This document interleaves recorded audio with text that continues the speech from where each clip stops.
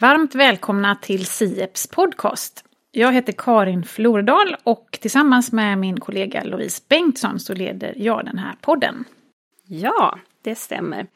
Och Karin och jag har ju båda jobbat en del med ordförandeskapet här både under hösten och våren. Du på utbildningssidan och jag lite mer på forskningssidan. Så det känns jätteroligt att få ta oss an den här resan med podden under våren. Precis, och fortsätta fördjupa oss. Se vad som händer. Exakt, och det är oundvikligt att man kommer in på tematik och liksom de frågor som är aktuella inom EU just nu. Men vi kommer försöka lyfta vad just ordförandeskapets roll är lite extra. Det ska bli spännande. Och idag när vi spelar in är det onsdagen den 8 februari och vi ska prata om migrationsfrågorna som återigen blivit högaktuella. Och det har ju också planerats in ett extrainsatt toppmöte nu på torsdag och fredag i Bryssel som bland annat har temat migration. Exakt, och vi noterade också att Italiens premiärminister Meloni besökte Stockholm i förra veckan för överläggningar bland annat kring återvändandefrågan då.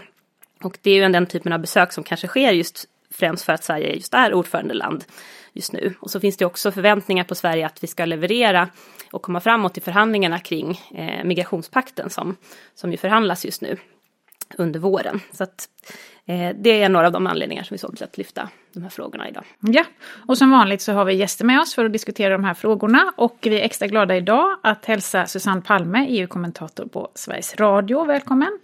Och Bernt Parusell som är forskare i statsvetenskap här på SIEPS. Varmt välkomna båda två. Tack så mycket. Tack. Om vi börjar då så tänker jag att migrationsfrågorna har ju som sagt varit högaktuella ända sedan flyktingkrisen 2015 egentligen. Och kommissionen presenterade ju som en uppföljning på den krisen ett asyl- och migrationspaket 2020. Och i höstas, Bernt, var du ju med i podden och pratade om det här. Jag tänker att även om vi pratade då ganska mycket om vad pakten innebär, kan du bara kort repetera vad är liksom huvuddelarna i det här förslaget?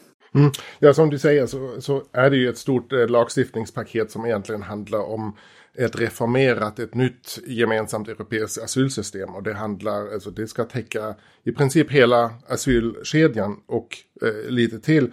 Så det är en reformerad asylprocedur med en screening eller registrering vid de yttre gränserna. Och sen ett nytt sätt att arbeta också med att fördela ansvaret mellan länderna.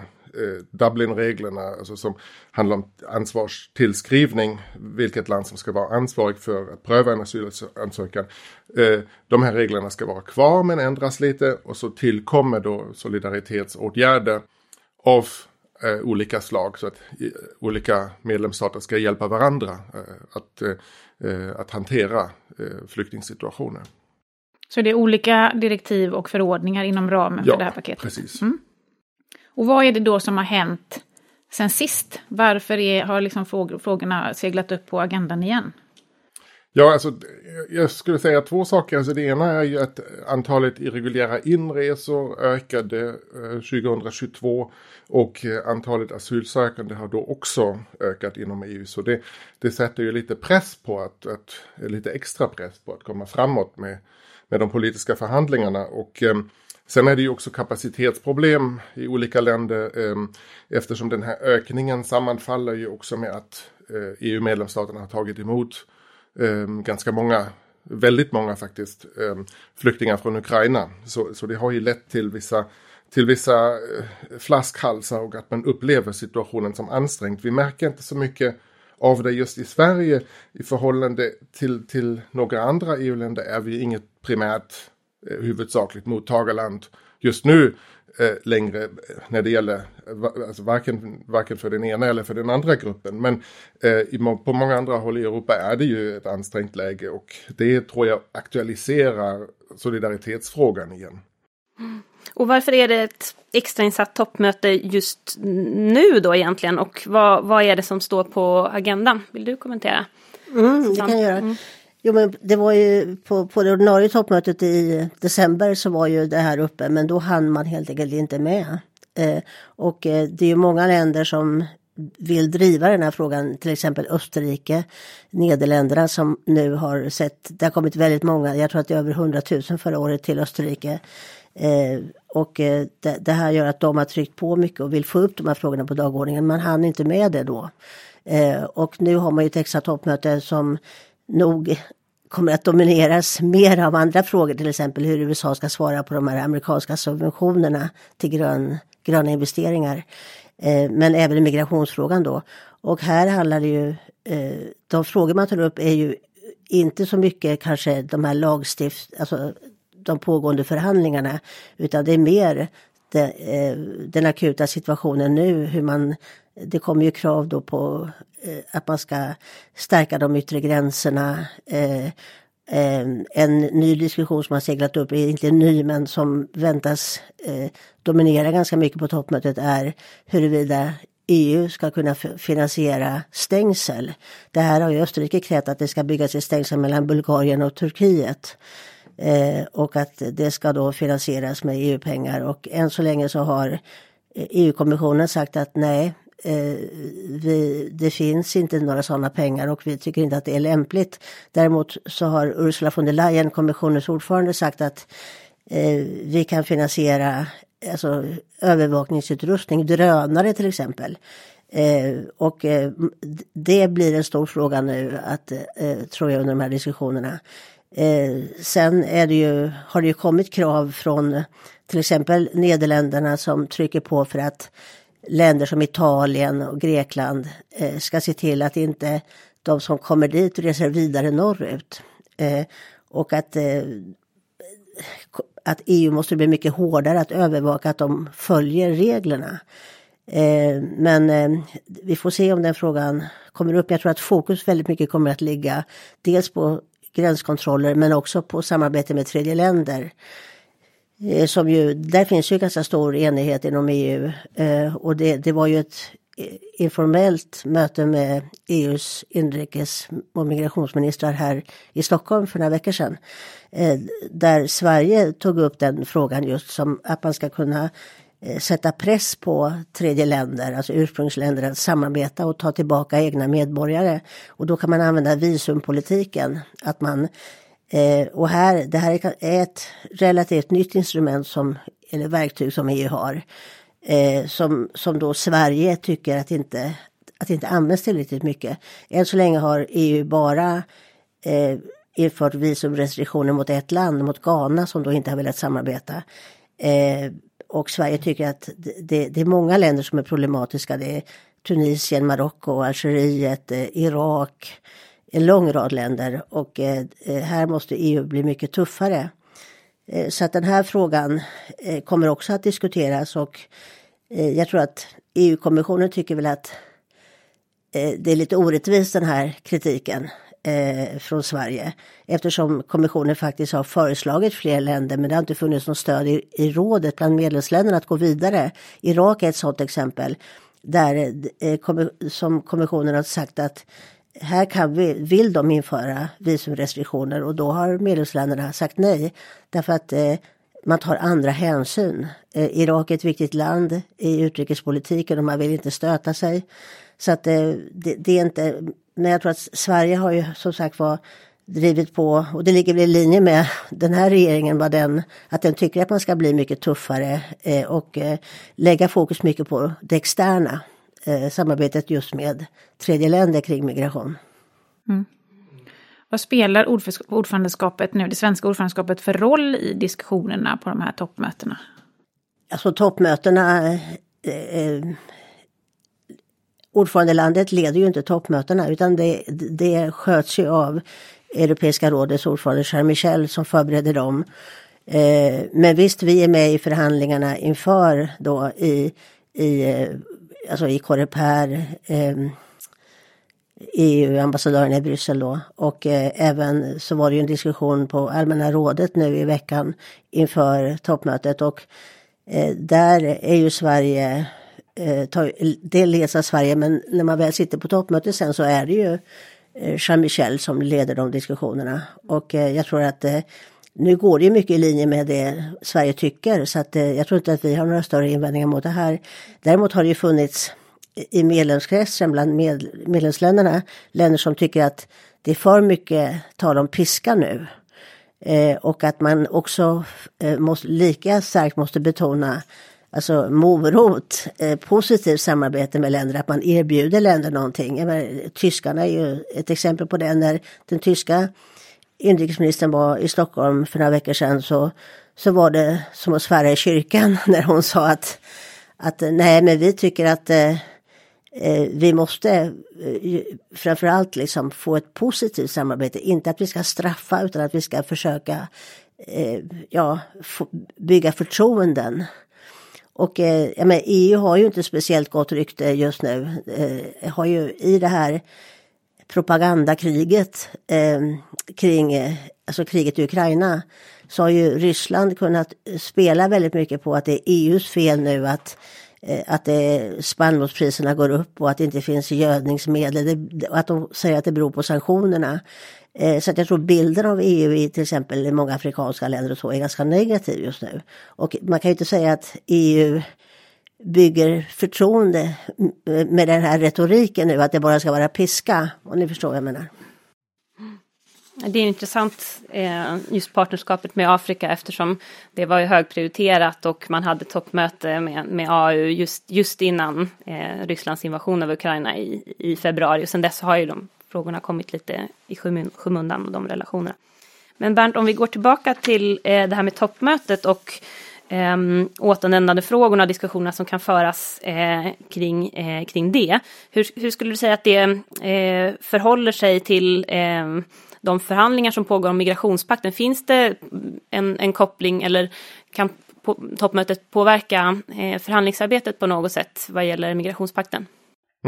Ja, alltså jag tror att en viss koppling finns ju, men egentligen är det ett annat spår som toppmötet nu tar när de diskuterar så mycket kring återvändande och just hur man ska samarbeta med tredje land. Så det är inte direkt kopplat, den diskussionen är inte direkt kopplat till förhandlingarna om migrationspakten, men vi kan ju utgå ifrån eller räkna med att det också kommer uttalanden om annat. Alltså till exempel att stats- och regeringscheferna vill sätta press på förhandlarna i rådet att komma framåt med förhandlingarna om pakten.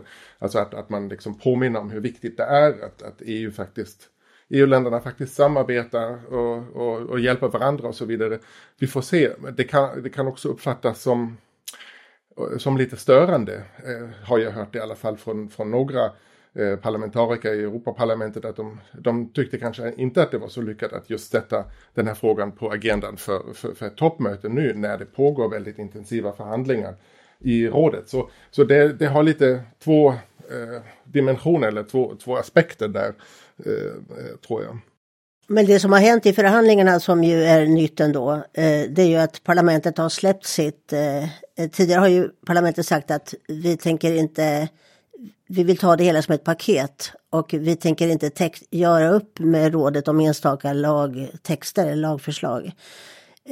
Och därför har man har liksom förhandlat, men man har väntat med liksom att gå vidare till och göra upp. Men här har nu parlamentet sagt att nu går vi med på att förhandla, så nu kommer man snabbt här att ta till exempel det här som du nämnde, screening, alltså hur man ska registrera migranter vid den yttre gränsen. Där kommer det ganska snabbt nu att kunna bli förhandlingar direkt med rådet och att man gör upp om det. Och jag tror att väldigt många av de här lagförslagen är ju redan färdigförhandlade, och det stora som återstår är ju just den här större frågan om solidaritet. Där finns nya texter, man förhandlade väldigt mycket på lägre nivåer och på expertnivå under det tjeckiska ordförandeskapet. Och där tror ju nu parlamentet att de ska kunna ha en ståndpunkt klar redan kanske i maj, men det kommer nog inte att lösas ut då alltså helt och hållet under Sveriges ordförandeskap. Men det går framåt på alla fronter på ett sätt som vi inte har sett tidigare. Men jag tror det är många ställer sig frågan nu i parlamentet då. I alla fall socialdemokrater, gröna, vänstern, liberaler. De är oroliga för att det här inte ska bli någon förbättring. Att vad är det för mening med att göra om lagstiftningen om den inte blir bättre? Jag menar, man gjorde ju om Dublinförordningen under den förra mandatperioden och förbättrade den, och ska man verkligen öppna upp det här om det inte går framåt liksom. Och de texter vi har sett hittills säger ju att det verkar inte bli så mycket av, alltså det verkar bli lite grann av en tumme det här, inte... det finns en oro att det öppnas ur. Eller? Ja men precis, och att är det då någon mening med liksom att gå vidare, så att jag tror att det kommer att bli sen så småningom en strid kring det här. Vissa vill gå väldigt fort fram, till exempel den svenska förhandlaren Thomas Tobé som är rapportör, chefsförhandlare för det här med just solidaritetsfrågan. Han vill nog skynda på och göra upp snabbt med rådet, men jag tror att det finns de som bromsar i parlamentet. Så att, men det här är ju inte direkt kopplat nu till det som sker, alltså den diskussion som förs nu kring att hindra migranter från att ta sig hit genom samarbete med tredje länder. Samtidigt är det kanske enklare att komma överens om man tänker sig att färre just kommer till EU. Så då blir ju problemet inte lika stort med omfördelning och så vidare. Men Bernt, vill du kommentera det här med förhandlingsarbetet och vad är egentligen förväntningarna på Sverige här som ordförandeland? Ja, precis. Men jag tänkte också fortsätta på det spåret som Susanne var inne på. För att jag tror att alltså dels så finns det fortsatt en stor oenighet bland länderna om hur just solidaritetsaspekten ska hanteras. Alltså det föreslås ju så att säga en mix av olika åtgärder som länder ska kunna vidta för att hjälpa varandra. Så dels är det ju det här med omfördelning som var så stor och viktig, men också andra typer av sätt att hjälpa varandra. Och då står länderna väldigt långt ifrån varandra när det gäller frågan hur bindande det ska bli och vilka åtgärder som ska kunna ingå i ett sånt paket, alltså vilka solidaritetsåtgärder man ska kunna få välja. Och då är ju risken finns ju fortfarande att det inte blir en överenskommelse eller att det blir en överenskommelse som kanske inte löser frågan på lång sikt, alltså att det blir en urvattnad kompromiss eller någonting som avspeglar minsta gemensamma nämnaren på något sätt som bara gör att diskussionerna om ansvar och solidaritet och så vidare fortsätter även när vi har en kompromiss.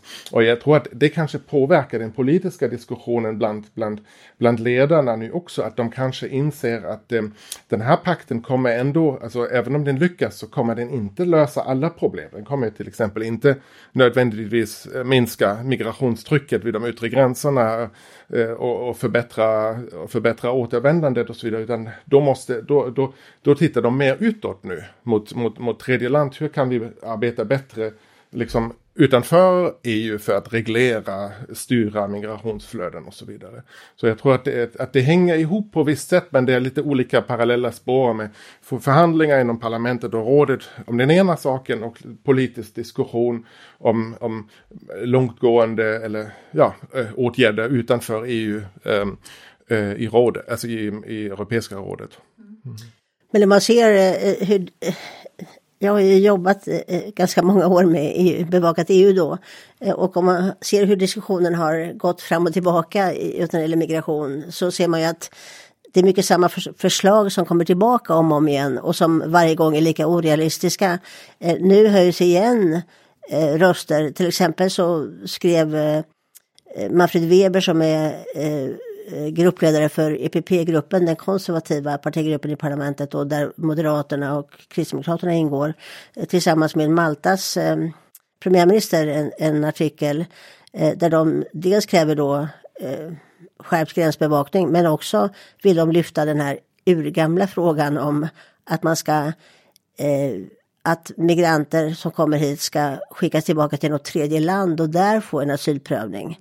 Det är ju samma idé vi har sett i Danmark med Rwanda, och Österrike har ju lyft den frågan att vi borde skicka dem till läger någon annanstans. Det här, jag kommer så väl ihåg efter migrationskrisen 2015, då var det ju precis den här diskussionen hela tiden. Österrike var ordförandeland i EU och drev det här jättehårt. Och man höll på och reste runt till de här länderna i Nordafrika. Man tänkte sig att man skulle plocka upp dem då, de som alltså rädda människor i Medelhavet och sen skicka dem direkt då till, de skulle inte liksom tas till Europa överhuvudtaget. Det här gick ju inte, därför att det var inget land som ville ställa upp. Och det är ju det vi ser, att det här är liksom, de här tankarna föds på nytt och kommer tillbaka hela tiden i diskussionen. Men det blir ju aldrig någonting, eftersom som sagt var, vem vill ha flyktingläger liksom? Ja, men nu har ju ett antal länder ställt upp ändå och har jag menar, man har evakuerat en väldigt massa flyktingar till Niger, är det väl, till exempel från Libyen. Och det får ju de betalt för och så, men det är ju ett kompakt motstånd i de nordafrikanska länderna till exempel. Men så det ni säger nu är egentligen att det finns ingenting som tyder på att medlemsstaternas positioner har ändrat sig under de här åren, sedan 2015 egentligen? Nej, utan alltså jag känner mer att så fort situationen blir mer krisartat igen så kommer de här förslagen tillbaka. Då åker alltså påtryckningsmedel gentemot tredje länder åker upp på dagordningen och man vill ju se snabba lösningar, saker som kan funka direkt. Och sen är det ju inte så lätt, eller de här förslagen har inte så stora effekter som man kanske vill tro. Alltså om man då skapar till exempel mottagningscentra utanför EU, varför skulle det betyda att ingen längre resa in eller försöka ta sig in i EU? Jag vet inte, det presenteras ibland som enkla lösningar och sen är det inte så enkelt. Och samma sak är det väl med återvändande lite grann också, tror jag, att visst är det, alltså det diskuteras ju så att man måste så att säga sätta mer press på ursprungsländerna att de tar tillbaka asylsökande som har fått avslag. Men alltså att återvändande är en väldigt svår verksamhet har ju andra anledningar också. Alltså varför det är ofta svårt att verkställa utvisningar. Det är ju att en del migranter och asylsökande inte har identitetsdokument och resehandlingar. Eller att de helt enkelt inte vill resa ut och anstränga sig, göra allt för att försöka undkomma en utvisning. Och sen är den här verksamheten också för de myndigheterna som är ansvariga väldigt kostsam, behöver mycket personal och mycket resurser för att genomföra utvisningar. Och sen helt enkelt i vissa länder är situationen inte så stabil att man faktiskt kan genomföra utvisningar på löpande band. Och då är ju kanske i vissa fall också beslutsfattandet i asylärenden ibland lite orealistiskt på så sätt att man ger ju avslag till människor som man sedan inte realistiskt kan utvisa. Men man försöker ju leta efter en lösning som framstår som enkel. Men jag tror också att det finns kanske en viss övertro också på vad EU kan åstadkomma. Alltså att man vill ju gärna intala sig att EU sitter på en maktposition. Alltså att vi kan sätta tryck på ursprungsländer och transitländer och så vidare. Men om det verkligen är så i praktiken att vi har så mycket styrmedel gentemot andra länder, det är jag inte alls säker på. Ja, men jag tänker också det att allting ser väldigt snyggt ut på papper. Det såg vi då tidigare, för jag kommer inte ihåg hur många år sedan det är nu, då talade man om det här med hotspots, att man skulle migranterna kom till Grekland och där skulle man snabbt då sålla ut de som verkligen hade skyddsbehov. Och de som inte hade det skulle omedelbart utvisas, till exempel till Turkiet. Men då visar det sig att det här funkar ju inte, utan de blir ju kvar där. Och allting tar 1000 år och det är överklaganden och allt möjligt. Och trots att EU har slussat in mängder med enormt mycket pengar för att hjälpa Grekland, så funkar det inte. Och de här människorna sitter liksom år ut och år in. Nu har de byggt liksom nya sådana flyktingförläggningar och sådär. Och standarden kanske är lite högre eller så. Men det hjälper ju inte. Och nu när man talar om, nu är det samma koncept egentligen där med screening. Att man ska liksom, vid den yttre gränsen så ska man omedelbart då skilja ut dem bara på några dagar. Som inte har uppenbart skyddsbehov, och de ska då kunna utvisas. Då kan Frontex också hjälpa till att skicka tillbaka dem direkt. det låter ju jättebra. Men kommer det att funka? Blir det inte så att det ändå människor blir sittande månader och år? Det vi har sett med Grekland. Att det låter så bra på pappret, men i verkligheten så är det inte det. Så att väldigt mycket är det att man tror jag jobbar med... Allting låter verkligen bra. Och nu, det är samtidigt så att Frontex har fått mycket mer resurser. De har en hel enhet som jobbar med återvändande. De kan stötta medlemsländerna. Det är uppenbart att medlemsländerna inte utnyttjar den där resursen tillräckligt. Men är det där som är lösningen? Kommer det verkligen att fungera? Jag har svårt att tro att det här i praktiken kommer att bli någon större skillnad. Det kommer ändå bli det som att Grekland sitter där som med Svarte Petter med liksom tiotusentals flyktingar eller asylsökande som bor där. Om man tittar på det här globala perspektivet då, så har ju EU sedan en ganska lång tid tillbaka börjat liksom gå mot att från att ha varit en traditionell biståndsaktör till en global aktör som ska vara värdebaserad men som också betonar liksom sina intressen och vill etablera de här strategiska partnerskapen.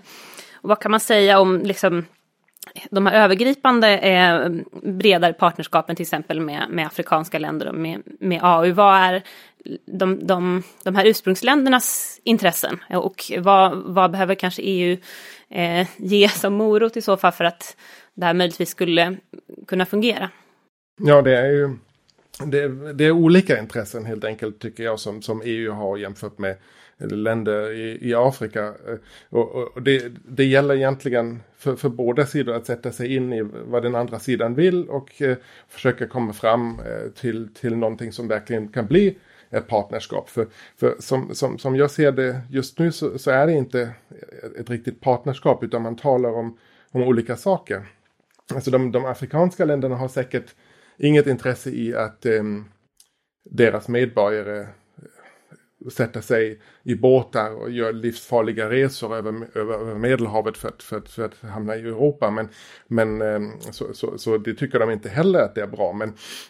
Och det tycker inte vi är bra. Men de vill ju naturligtvis att deras medborgare när de väl är i Europa att de då behandlas väl. Alltså att det är att de får att de helst får integreras. Om de inte får asyl, att de då kanske ska regulariseras och få tillstånd på det här sättet. Och, det finns också ett ekonomiskt intresse eftersom migranter ofta skickar hem pengar till anhöriga och vänner i hemlandet. Och för många länder spelar det ju en viktig roll. Och då vill jag naturligtvis, då vill nog den afrikanska sidan mycket att det går bra för deras medborgare i EU. Och då tycker de inte att det är så kul när människor sätts i förvar och sen utvisas. Och det är också inte populärt i många av dessa länder när det landar flyg från Europa med tvångsutvisade personer. Så vad de vill ha, alltså visst bistånd tänker jag kan spela en roll, men de vill ju också gärna se lagliga migrationsvägar, alltså möjligheter att resa lagligt till EU. Och vi vet att det är väldigt svårt i många länder att få ett Schengenvisum till EU eftersom då riskerar man få avslag för att vi tror att när en person kommer att den då kanske stannar kvar så blir det inget visum. Och så lagliga vägar för att till exempel arbeta eller studera i EU. Det finns ett behov på arbetsmarknaden på många håll i Europa och vi har en demografisk utmaning också. Så på så sätt är det inte alltid så självklart för länder i Afrika varför EU inte kan agera på ett mer så att säga positivt sätt och erbjuda lagliga vägar och försöka styra den irreguljära migrationen till en reguljär laglig migration.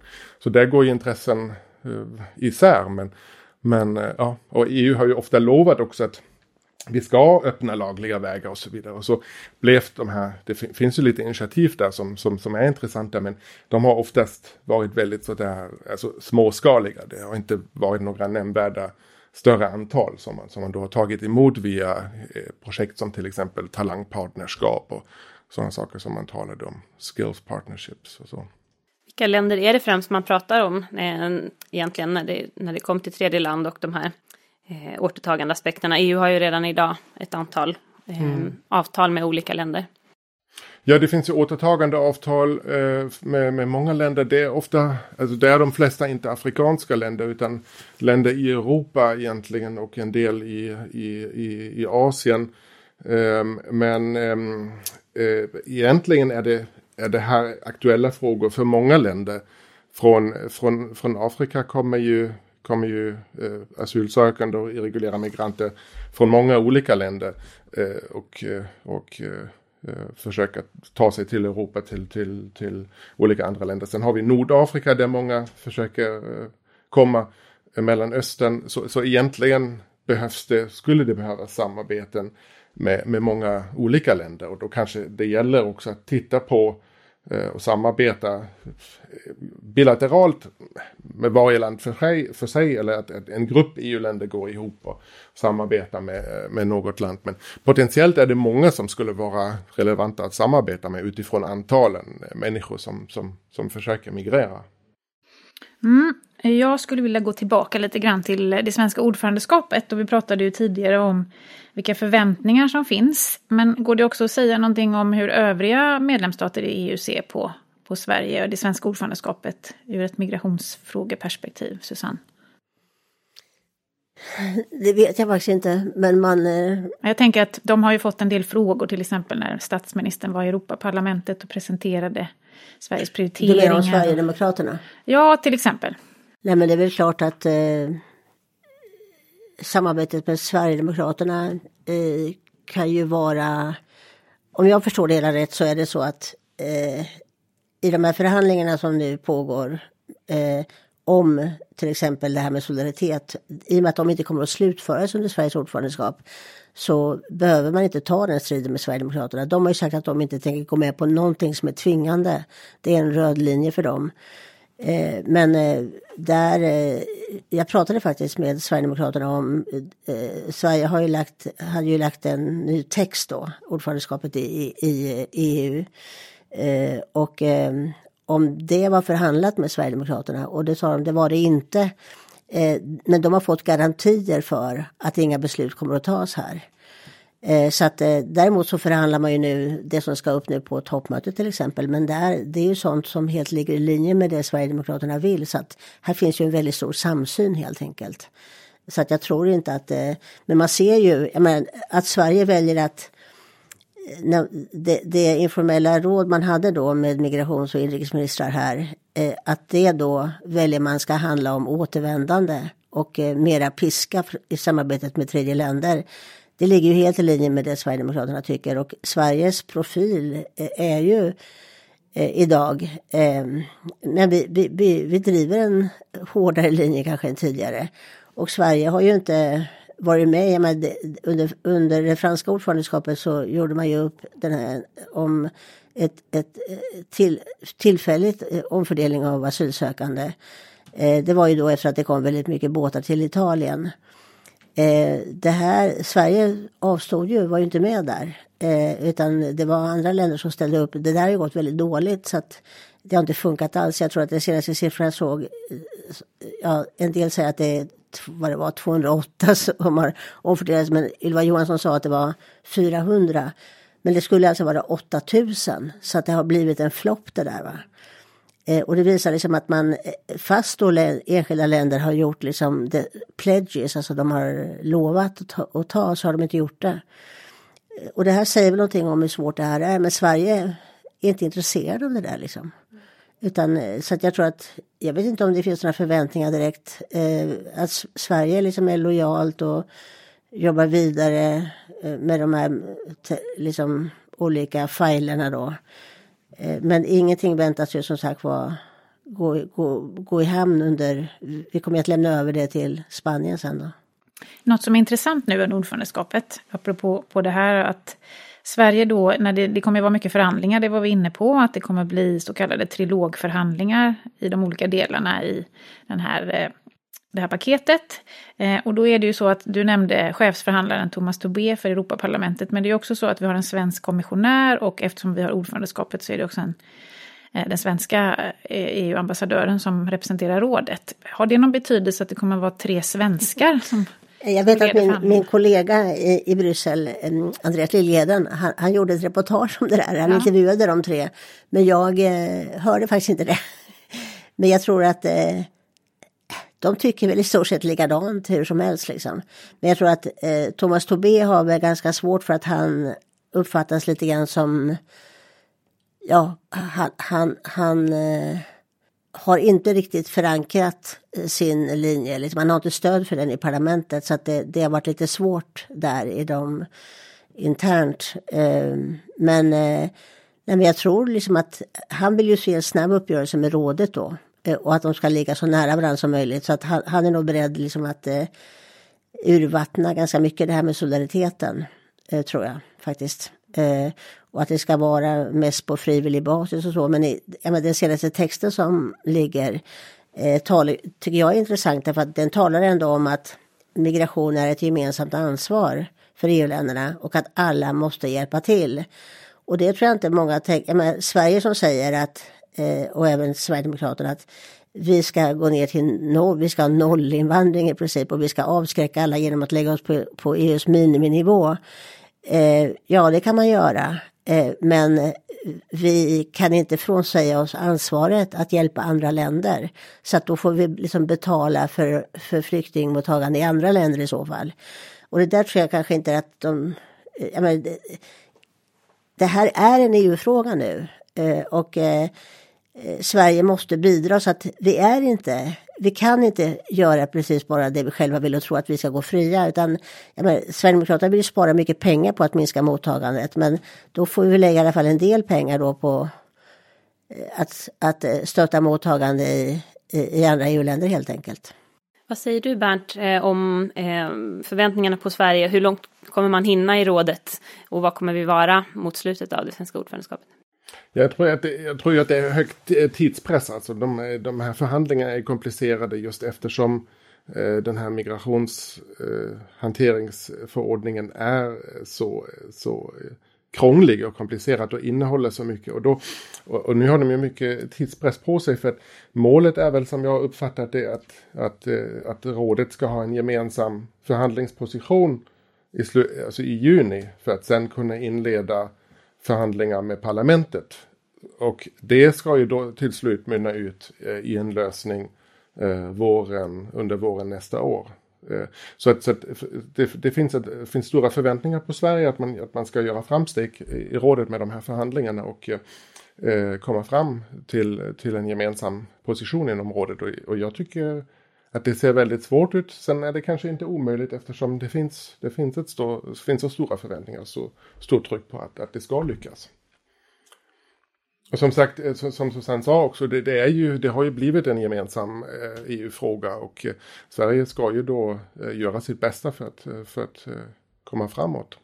Men jag tror att det faktiskt att Sverigedemokraterna säger att de har fått löften om att det blir ingen uppgörelse under Sveriges ordförandeskap, utan det kommer att komma när vi lämnar över, alltså i rådet. Sverigedemokraterna kan ju inte acceptera det här. Tror jag, det förslag som så som det ser ut, den väg det ser ut att gå nu. Så att jag tror att det blir under Spanien, och då nu kommer man ju fatta beslut med majoritet i rådet, så att Sverige kan ju rösta nej då. Det spelar ingen roll. Men vi kan ju inte göra det när vi är ordförande. Ja, eller så vattnar man ur det ännu mer och inför till exempel så regler om att ett land som tidigare har tagit emot många flyktingar kan på något sätt undvika ansvaret, alltså undvika att ta över asylsökande genom omfördelning, eller också undvika att betala eller göra andra saker. Så att man försöker öppna för vissa länder att de kanske kan dra sig undan en tvingande solidaritet. Jag tänker till exempel på om Polen kan hänvisa till att de har tagit emot väldigt många ukrainska flyktingar. Det kanske de kommer att argumentera för, att de då inte ska vara bundna till att också ta emot omfördelade asylsökande eller betala pengar till andra. Så jag kan tänka mig att det skulle kunna bli sådana undantagsregler. Och det kanske skulle också funka för Sverige, men ja, det är bara spekulation. Spännande. En av alla knäckfrågor som kommer att fortsätta här under Sveriges ordförandeskap i vår. Ja, och som vi säkert har anledning att återkomma till. Men vi avslutar diskussionen för idag. Varmt tack till dig Susanne Palme och till dig Bernt Parusell för att ni var med i SIEPs podcast idag. Ja, det var väl ett spännande samtal det här, Karin. Det var väldigt spännande och jag tycker att ju mer man pratar om de här frågorna så inser man att de är komplexa på väldigt många olika sätt. Det är många utmaningar att ta tag i och det dyker bara upp nya frågor hela tiden. Mm. Samtidigt som det är också lätt att bli lite pessimistisk för att det är också många problem som återkommer som vi inte har lyckats lösa på EU-nivå. Ja, de var inne på det, att många förslag återkommer. Men det här med partnerskap med tredje länder verkar ju ändå vara en väg som man behöver utforska mer. Det kanske kan vara en väg att komma vidare i alla fall i vissa delar. Ja, och det blir ju spännande att se vad man landar i här nu då. Just vad gäller balansen mellan morötter så att säga, incitament och det här med piskan eller straffåtgärder så att säga. Och man kan ju tänka att de här tredje länderna, de har ju såklart också sina egna intressen som Bernt nämnde och hur man ska få till partnerskap som upplevs som ömsesidiga och gynnsamma för alla parter. Det blir nog en utmaning, men det kanske finns någonting att hämta där. Mm. Och man får ju också tänka på att det här är någonting som ska sättas i ett globalt sammanhang där ju EU vill spela en aktiv roll och också ha någon slags soft power som en aktör med helt enkelt ett gott rykte och en attraktionskraft på andra sätt. Mm. Absolut, mer balans helt enkelt. Någonting annat som var slående tycker jag nu i den här diskussionen, det är ju att mångfalden av aktörer i de här diskussionerna och förhandlingarna och vad många olika intressen som finns. Ja, men absolut, EU-systemet är ju komplext, så vi ser ju att olika medlemsstater drar åt olika håll och vi ser aktörer i parlamentet och även att det finns en inrikespolitisk aspekt. Och det är ju väldigt spännande att följa nu hur det här kommer att gå för Sverige som ordförandeland, för att huvuduppgiften för oss är ju verkligen att föra agendan framåt helt enkelt och vara den här neutrala medlaren. Så det blir ju klurigt när man har sådana här komplexa frågor att hantera. Mm, verkligen. Ja, det blir spännande att följa frågorna under våren och inte minst också att följa dem nu under toppmötet som ju börjar imorgon torsdag. Men migrationsfrågorna är ju inte, ganska länge trodde man ju att migrationsfrågorna var de som var i fokus för det här toppmötet, men det har ju seglat upp ett par andra frågor också. Ja, men exakt, de kommer ju också prata om Ukraina. Men även såklart om ekonomiska frågor och handelspolitiska frågor. Och här har ju kommissionen nu kommit med ett paket med förslag som svar på USAs Inflation Reduction Act. Så det blir också spännande att följa. Ja, men om man ska vi säga någonting om bara vad innebär det här? USA har tagit fram ett stödpaket för grön omställning av industrin i USA och det är det då som kallas för Inflation Reduction Act, eller IRA som en del säger också. Och nu har alltså EU svarat upp med det genom att kommissionen har tagit fram ett paket med 4 olika förslag, eller hur? Ja, men exakt, och det är det man ska diskutera för att det blir ju en spelplan som inte är riktigt rättvis när amerikanska företag kan ta del av den typen av subventioner och skattelättnader som USA har tagit initiativ till. Och det finns ju den här rädslan att europeiska företag också kanske väljer att omlokalisera. Så att, ja, det handlar helt enkelt om hur EU ska få till ett svar på det här. Mm. Det blir också en fråga som vi fortsatt får följa under våren, tänker jag. Mm. Men det har ju hänt en massa andra saker i veckan också. Ganska mycket faktiskt. Och dels i måndags så träffades ju allmänna rådet och då är det ju den svenska EU-ministern som är ordförande för den rådskonstellationen. Och de förberedde ju bland annat toppmötet nu då som ska äga rum torsdag-fredag.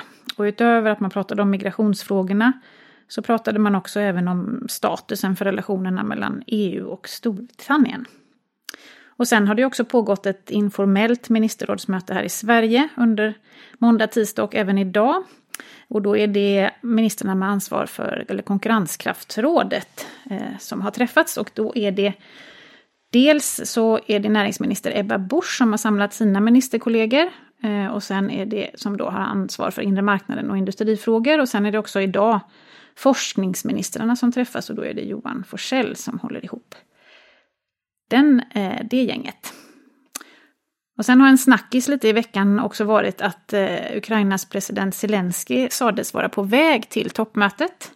Men så var det tydligen så att någon tjänsteperson hos talmannen i parlamentet läckte den här nyheten och nu har då hela säkerhetspådraget runt den här resan satts på sin spets och är lite i farozonen. Så att nu är man inte riktigt säker på att han dyker upp. Det återstår att se. Mm. Och ytterligare en sak som har hänt är ju att Sverige då som ordförandeland har tagit initiativ till att aktivera den här krishanteringsmekanismen som rådet har med anledning av jordbävningen i Turkiet. Så att där ser man redan en ytterligare kris som har seglat upp helt enkelt. Där det faller på ordförandeskapet att ta initiativ och kalla till viss typ av möten. Mm. Så händelserik vecka fast vi bara är halvvägs. Verkligen. Kan jag säga. Mm. Ja, men då är det väl dags för oss att avsluta det här avsnittet.